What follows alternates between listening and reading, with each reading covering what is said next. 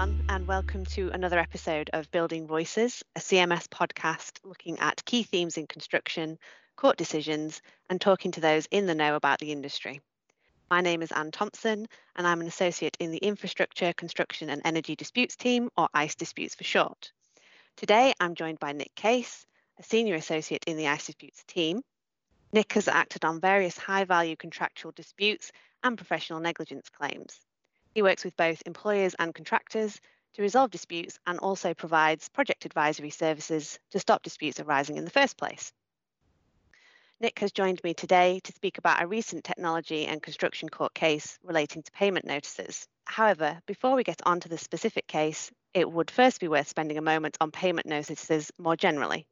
So, Nick, what are the requirements for payment notices? Yeah, hi, Anne. Good to be here. So payment notices, the requirements are set out in the amended Housing Grants Construction and Regeneration Act 1996. Specifically, it's section 110A, subsection 2A. And that sets out two components for a valid payment notice, which are that it must set out the sum that the payer considers to be or to have been due at the payment date, and the basis on which that sum is calculated. So there's two separate components there. Those requirements are usually set out in any construction contract, but if they're not, or if they're not properly set out, the requirements will be imported by way of the scheme for construction contracts. Okay, so now is probably a good point to introduce the recent decision in the Technology and Construction Court. So this was the case of Downs Road Development LLP and Laxman by Construction UK Limited. This was a Part 8 hearing at the court, so a dispute which was concerned with a specific issue and not with the facts. This judgment was handed down in the early part of September this year, so reasonably hot off the presses. So Nick, could you give us a brief summary of the facts of the case and why it ended up in court? Yeah, so this court concerned the construction of 4 blocks of flats in East London. And the employer's agent had fallen into the habit of issuing an initial payment notice for each payment application, before then issuing a fuller payment notice. And importantly, the first payment notice would only be for around £1, and the second one would often be for much more than that. Now, the employer's agent said that it had taken this approach because the applications for payment had been put in by the contractor on the last permitted date, and that because the employer's agent claimed there was a large volume of material submitted with those applications, and they weren't presented in a particularly structured way. Now, a dispute arose between the parties as to the amount that the contractor was entitled to, and the contractor commenced an adjudication in which it asked the adjudicator to value the latest application. The employer tried to defend the adjudication, in part by saying that the contractor had incorrectly carried out part of its works, and that the employer was therefore entitled to set off its resulting losses. The adjudicator decided that he didn't have jurisdiction to address the employer's defence regarding those allegedly defective works, and instead awarded a relatively small additional sum to the contractor. The employer obviously took issue with the adjudicator not considering its defence and brought Part 8 proceedings in the TCC seeking a declaration that the adjudicator's decision was unenforceable because he hadn't taken into account their defence around the alleged defective works.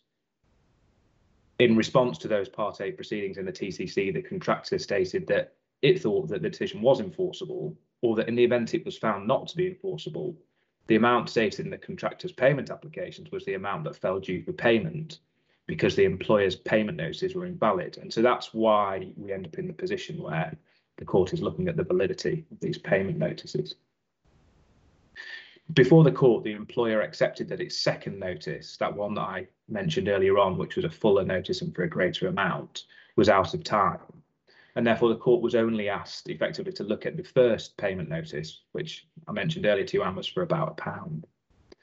The employer tried to defend the validity of its first notice by stating that it satisfied the test set out by Mr. Justice Aikenhead in the 2015 case of Henier Investments and Beck Interiors. In that case, Mr. Justice Aikenhead stated that notices should set out an adequate agenda for adjudication. However, the court rejected the employer's argument that the payment notice set out an adequate agenda for adjudication. And he went on to add that the court didn't think that the test in Henier was supposed to be a single test, or indeed that it was supposed to replace the provisions of the Act. A payment notice needed to satisfy both parts of the test set out in the Construction Act, and that meant the notice giver had to set out the amount that he considered to be due, as well as the basis on which it was calculated. And in the end, having considered all the facts, the judge found that the payment notice failed to satisfy either part of those tests. Thank you, Nick. So could you just explain a little bit more around this point of genuinely considers? Yeah, so in this case, the court focused on the employer's agent's covering email for the first payment notice. And when the court was looking at that, the judge found that the employer couldn't realistically contend that the amount stated in that first payment notice was the sum that the employer genuinely considered to be due. And a lot of that was because of what was said in the covering email. So, for example, the covering email stated that a second payment notice would be issued, and that the employer clearly envisaged that the second payment notice would set out a different figure. Otherwise, why else would you need a second notice? And whilst the employer may not have formed a view as to the precise amount it believed was due at the time of giving that first payment notice, the court said it wasn't credible to suggest it didn't realise that a substantially greater sum than £1 was due. Now, there is a bit of interesting extra commentary in the judgment where the judge added that in finding that a notice doesn't set out the sum considered to be due, there's no need to find any element of bad faith. It would simply be enough that an employer hadn't formed a view yet as to how much was due. So this is obviously not the first case on payment notices and definitely won't be the last. But how does this case compare to previous ones on payment notices? You mentioned the Henier Investments case in the summary of this case. So can you tell us a little bit more about that?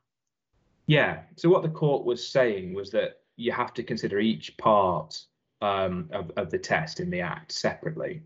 So the case the employer relied on, as you say there, was Henier Investments and Beck Interiors. Now, that's a 2015 TCC decision. And that case concerned a pay less notice, but it's equally applicable here because the test under the Act for a pay less notice is the same for a payment notice. Now, in Henier, the issue is whether or not the pay less notice set out the basis on which the sum stated as due had been calculated. Mr. Justice Aikenhead, who gave the judgment in that case, considered the requirements of the Housing Grants Construction and Regeneration Act as amended against the relevant background. And he stated that the statutory provisions need to be looked at in the context of the purposes of the Act. No real surprise there. So those purposes include not only the need to encourage cash flow to the contractor parties, but also the need to establish an agenda for speedy adjudication arising out of disputes between the parties. In the Downs case, the judge was saying that he didn't read the judgment in Henier and Beck as setting out a sole or a replacement test for the validity of a notice. And when you read the judgment in Henier and Beck and you look at the legislation, that's plainly got to be right. And whilst this is the first case that we're aware of on the considers point, there's obviously been a lot of judicial consideration of the second requirement, which should set out the basis on which the sum due has been calculated. Some interesting examples, and I won't go into all of them here, but there's a Scottish case from 2017, Moore Construction and Capital Residential Limited. And in that case, again, another one with a pay less notice. The pay less notice simply states that the sum due was zero, and it provided absolutely no explanation of how that had been calculated. And perhaps unsurprisingly, and in an understated way, the judge said that there needs to be in a notice at least an indication of how the sums were arrived at. One other interesting case that's worth briefly touching on is Grove Developments and S&T UK Limited, a case that's got quite a lot of fame in the context of smash and grab. But this is the first instance decision in 2018. And again, it was looking at a pay less notice. And it's interesting because on its face, the pay less notice did not set out the basis on which the sum stated as due had been calculated. But there had been a detailed calculation sent to the recipient 5 days earlier. And the TCC found that would have permitted the reasonable recipient to understand precisely how the calculation was reached, even though it hadn't set it out in the notice itself. Clearly, then, there's no issue in principle with a notice referring to a detailed calculation set out in another document. But that can be a risky approach, as there might be issues around whether it was clear what document's being referred to or whether any recipient actually received that original document. Thank you, Nick. So as you've gone through those cases, you've mentioned two sort of limbs or requirements. So how do those two limbs, the genuinely considers point and the basis of calculation, interact? Yeah, although the Downs decision clearly shows that the court will address each limb, each requirement in the Act independently and look at them separately, they are interrelated in one sense, because if a notice sets out in detail how the sum due has been arrived at or has been calculated, evidently it may be difficult to show, without any other documentation at least, that the notice giver doesn't have a genuine belief in that figure. So finally, and probably most importantly, what do you think are the implications of the Downs Roads case? And what should listeners be doing or be aware of, either from the payee or payor perspective? Well, whilst we have experience of this considers point being run in adjudications previously, as I've said before, this is the first time I've seen the courts grappling with it. And I expect that will probably give more weight to the arguments and adjudications and probably lead to more parties adopting it in the smash and grab adjudication. Of course, I've mentioned that the point applies equally to pay less notices, and that's also true in the context of a contractor's payment application.